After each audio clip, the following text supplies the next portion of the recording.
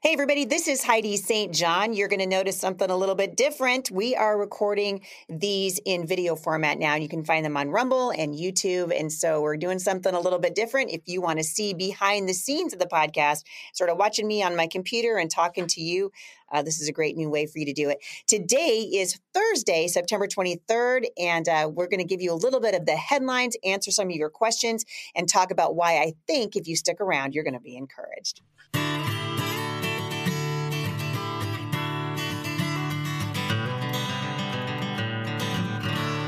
So for all of you homeschool moms and dads, let me ask you a question. How is your school year going? Do you guys feel like you're settling into routine yet? If not, that's okay. Welcome to the club. I've got some help for you if you're still trying to figure out a good fit for your writing and grammar program.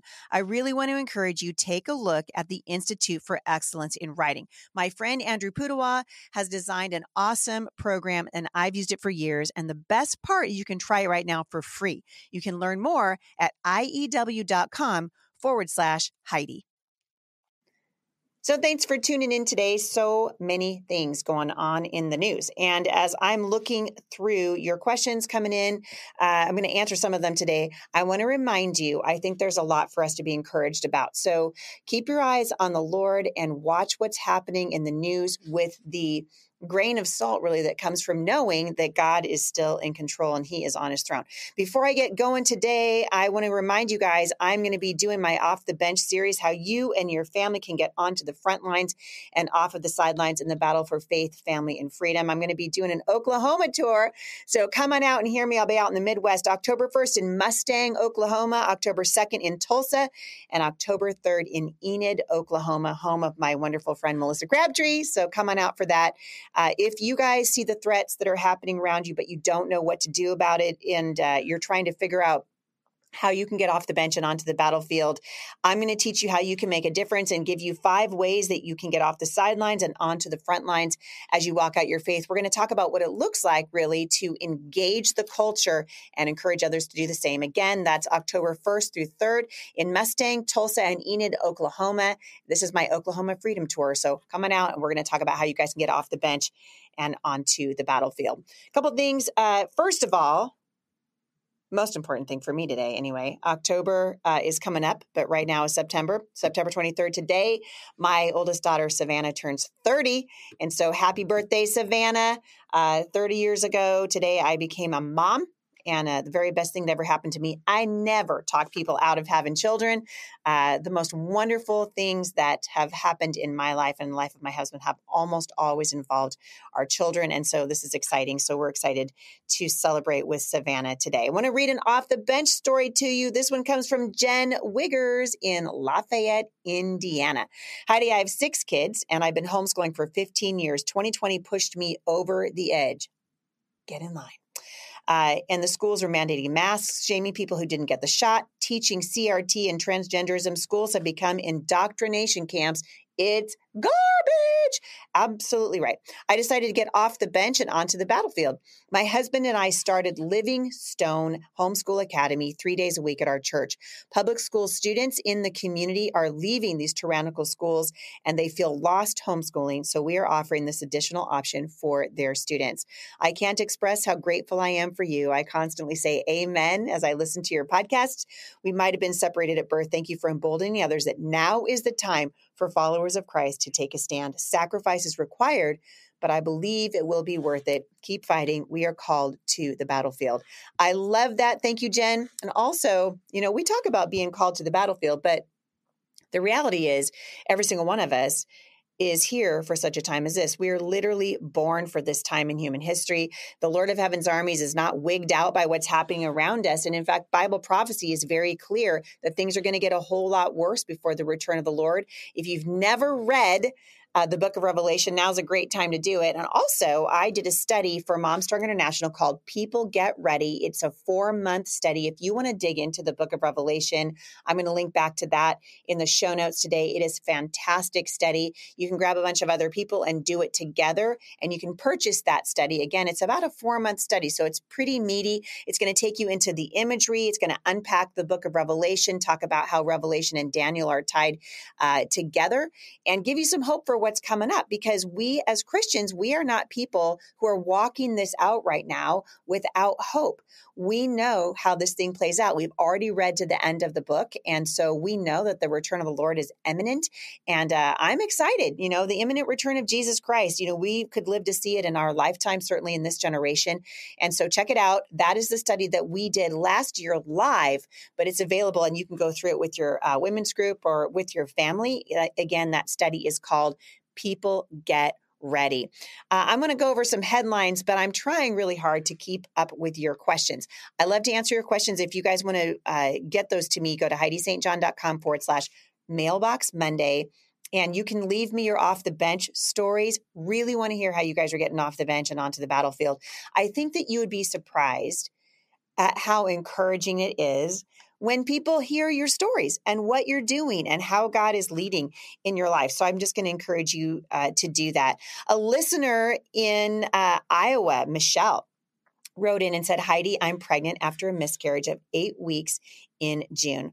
Excited and trying to be hopeful. How can I make sure I spend time with my other two daughters, ages 5 and 7, after this baby arrives? And how do you make quality time for each child? And do you have practical tips for homeschooling and traveling with an infant? I'm nervous that the new baby won't fit in and too big of an age gap is going to be present. I'd love to hear your thoughts on adding a new baby. All right. So first of all, Michelle, can I just encourage you? Don't overthink it. Don't overthink it. That baby is going to fit right into your family like a puzzle piece that you didn't even know was missing. And so I think sometimes as moms, every time that we added a baby, we have 7 children, and every time a new baby was added, the dynamics in the family change. And that's okay. It's okay for the dynamic to change. What's not okay is for you to be freaked out because you think, oh, there's a too big of an age gap. So you want to hear a really big age gap? My daughter, Savannah, and my oldest daughter, who just turned 30 today, and my youngest daughter, Sailor, are nearly 20 years apart. And guess what? God had a perfect place for Sailor to come and join our family 20 years after Savannah did. And so it's really important for you to just trust in the timing of the Lord. I think, every child has a different love language. So there are, in all of the personalities that are in our family, some of our kids have the need for quality time and some of them don't. Some of them, they're words of affirmation. Some of them are gifts. I think the hardest ones for me, especially in this season of my life, are the gift one, because I'm not very good at gifts, and quality time. I'm an acts of service girl. As you guys might be able to tell that, right, from the podcast and from the things that I feel like the Lord has equipped me and called me to do, almost always have to do with serving others, coming up with solutions, working together to solve a problem. And so that's sort of my love language. It's how I show people I love them. But what we want to remember is when you're trying to reach the heart of your child, it's not about your love language and how you receive love. It's about how that child receives love. And so it sounds to me, Michelle, like your love language might be quality time, because that's what I'm hearing in your question as you're saying, how do you make quality time for each child?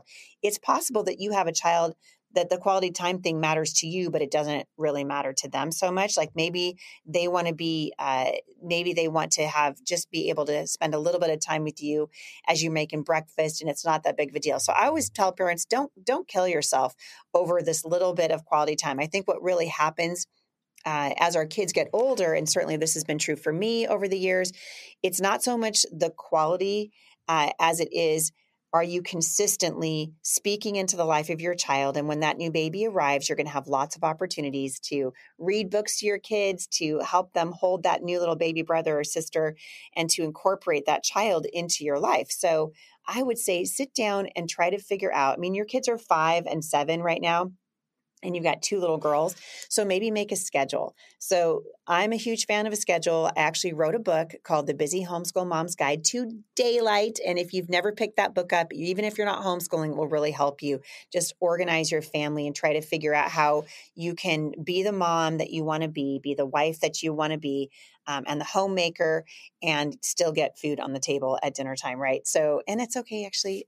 Let me just throw this in there, Cheerios for dinner. I'm a huge fan. So to me, I would say, homeschooling with them, same thing. I think that schedule is really important. So you don't want to overshoot it. So you're not looking to schedule your day out, in 15-minute increments necessarily. But what you're trying to do is establish a flow for your day and a rhythm for your day.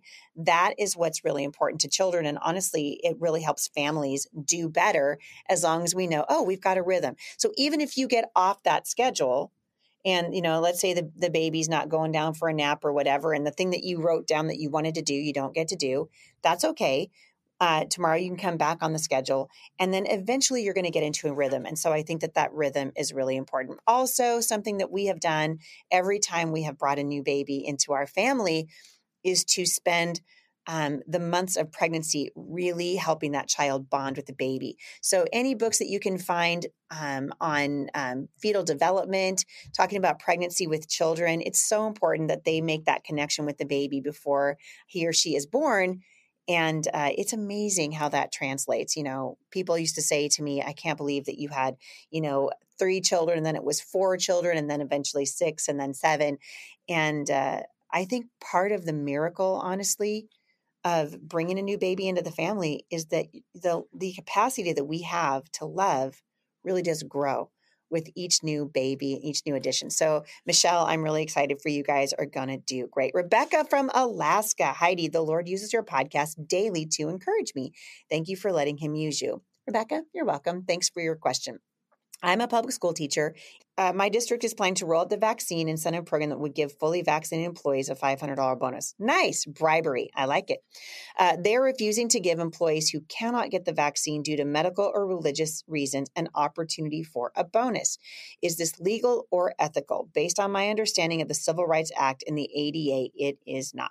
So, yes. So I would be inclined, Rebecca, to agree with you. It sounds like this is discrimination on its face. When you give a medical or religious reason why you are unable or unwilling to take an experimental vaccine, then it's wrong for them to give a bonus to one group and not to another. But I honestly think that's where this is going. If you look and see what's happening in Hawaii, if you watch what's happening actually all across the country, non-vaccinated people are being discriminated against. And frankly, I would blame the Biden administration for a lot of this divisive rhetoric. It was Joe Biden, remember, a couple of weeks ago, who said that we are in a pandemic of the unvaccinated, literally pitting vaccinated people against unvaccinated. So I think you're going to see lawsuits. I'd be looking for a class action lawsuit in your area.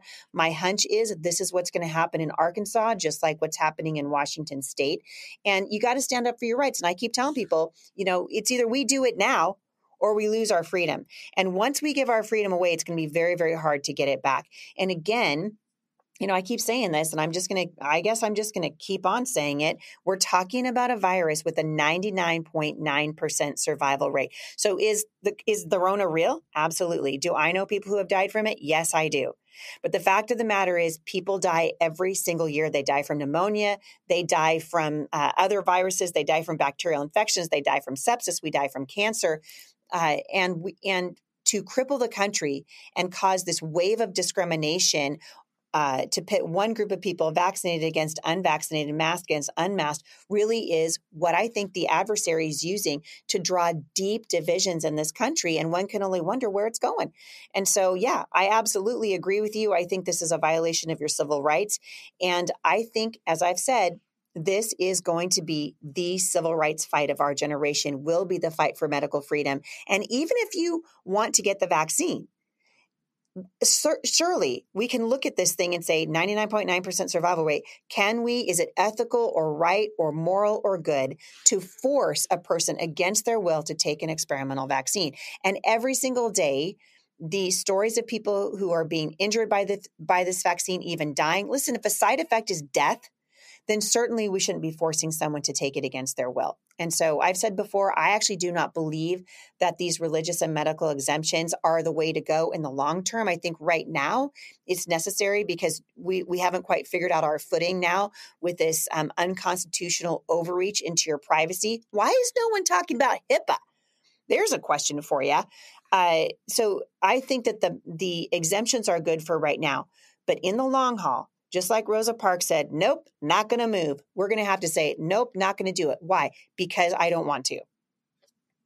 And that should be enough. It's a violation of my personal liberty. It's a violation of my conscience, whatever it is. We shouldn't be having to fill out medical and religious exemptions, because when we fill those exemptions out, what we're saying is, yes, we agree, government, that you have the right over my bodily autonomy.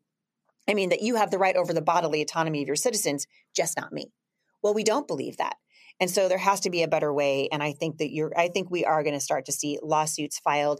And I'm telling people, hey, get on board with these things. It's never been more important than it is right now. I want to touch on a couple of things really quickly, and I'll get to some more of your questions tomorrow. And then we've got a wonderful guest coming on Tuesday. We're going to talk about special needs homeschooling. So you're going to want to stay tuned for that.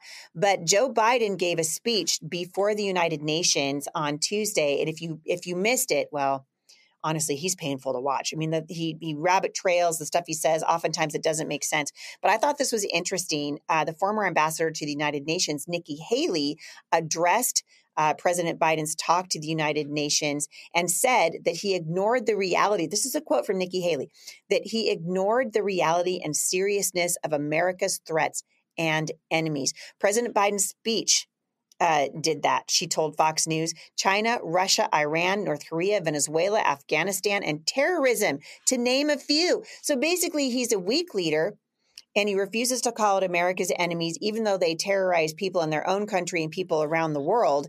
This is fascinating stuff now, because we're watching Barack Obama, point two, right? Obama's decision to lead from behind, which he thought was a good idea. He did not believe in American exceptionalism. Certainly, we're seeing this in our schools and our universities. We're telling the students we don't care if you're good at it or not, and we are going to lose our footing in the world as a result, as sure as I'm sitting here. This is what she continued to say. Under the Trump administration, the world knew where we stood. Haley, who served under former President Trump, said, at the UN, we took the names of our enemies and we had the backs of our allies. She added, with Joe Biden asleep at the switch, our friends don't trust us and our enemies are rejoicing. I could not agree with her more. As you watch Biden's unwillingness, remember, our two biggest threats geopolitically are Russia and China, and he refuses to even call them out by name. He does discuss the human rights issues that Xi Jinping is continuing to support all throughout China, but he's unwilling to call these guys out by name. Why? Because he's a coward. Because he's a coward. Boy, it's rough to watch. Haley's comments, come after Biden addressed the United Nations in New York City on Tuesday morning, telling his international peers that the world stands, quote, at an inflection point in history. Yeah, you right. It's an inflection point, all right. Question is, where are we going to go after this thing? This guy is doing more damage to our country in the first 7 months than any president in the history of our nation in the entire year that they served. This is unbelievable. He said that the United States intends to, quote, lead on all of the greatest challenges of our time, but not alone, underscoring the importance of alliances and partnerships around the globe. Biden, during his speech, addressed a number of shared global challenges, including the COVID-19 pandemic, nuclear proliferation, emerging technologies, and climate change, because we don't want to leave that out, as well as his administration's withdrawal of all U.S. military assets from Afghanistan. But he didn't, of course, address national security threats that are currently being posed by China, Russia, and Iran, saying instead, we are not seeking the new Cold War or the war divided into rigid blocks, he said, which was, and he's intimating, right, talking about China there, and adding that the U.S. is, quote, ready to work with any nation that steps up, that pursues a peaceful resolution to shared challenges, even if we have intense disagreement to the shared challenges. Maybe that intense disagreement could be the Uyghur Muslims in China that Xi Jinping is sending to concentration camps. Maybe these human rights violation and China's absolute intention to steal intellectual property from the United States. Maybe those are some of our shared challenges that we can or cannot get around. This guy's a joke. It's an embarrassment, this whole administration. And I think, as I've told you guys this before, if we don't stand up right now, America needs to decide who it is again. And we've really lost, I think, our sense of national identity. There was a national pride. We're watching people wanting now to have two national anthems. You guys, if we have two national anthems, all it will do is seek to further divide this country and increase the erosion in our national identity. And it really is a shame. There's a couple of articles I would love for you guys to read I'll link back to them in the show notes today. Ronna McDaniel, in talking about Biden's UN address, said, is Biden living in an alternate reality? He has not revitalized America's alliances like he's claiming at the United Nations. Politicians in the UK condemned him for his Afghanistan withdrawal, and France just recalled its ambassador. First time in history that has happened. Transatlantic relations already suffered when the Biden administration greenlighted the Russia-Germany Nord Stream 2 gas pipeline project, a decision that angered Poland, the Baltics, and less affluent nations vulnerable to energy supply cuts, and whose history makes them wary of Russia. This administration is a nightmare. We need to pray for our nation and pray for, the Bible tells us, by the way, that we are called to pray for those who are in authority over us, those who have risen to authority. And in many cases throughout Scripture, and even throughout all of history, you look back and you can see that God uses weak and evil leaders to judge nations. And I've been talking about this now for 17 months. Is the United States being judged right now? You tell me. Sure looks like it to me. We've got blood on our hands with abortion now. What are we at? 62 million of our unborn murdered. I find it so fascinating that the hard left and the pro-COVID vaccine people are also pro-abortion, and they would state the same argument: my body, my choice. The hypocrisy, the stunning hypocrisy of the people on the other side of this argument is actually, it's amazing to me. And this is a clarion, this is a salient moment for our nation. And we're going to determine now, I think in the next couple of years, where the nation goes. And as we begin to see vaccine passports attempting to roll out all across the United States, the question is, do we care about our freedom? Do we care about the way that we lead in the world? Do we care about restoring and revitalizing American greatness and American ingenuity? And I do. I care about those things. I think it's important. But you know, and I know, as believers in Jesus Christ, the Bible teaches us that judgment begins in the house of God. And so, as I always do, I'm going to encourage you guys, get off the bench, get onto the battlefield. Start going back and studying what you know about the Word of God and applying it to your everyday life. Be the people that God has called us to be, who love the Lord our God with all our heart, all our soul, all our mind, and all our strength.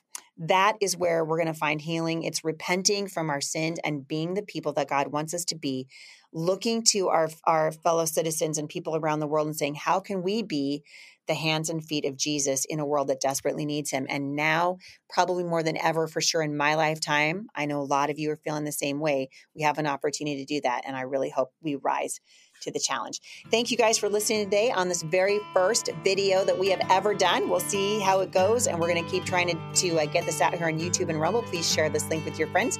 And I will see you back here tomorrow at the intersection of faith and culture. For more encouragement, visit me online at momstronginternational.com.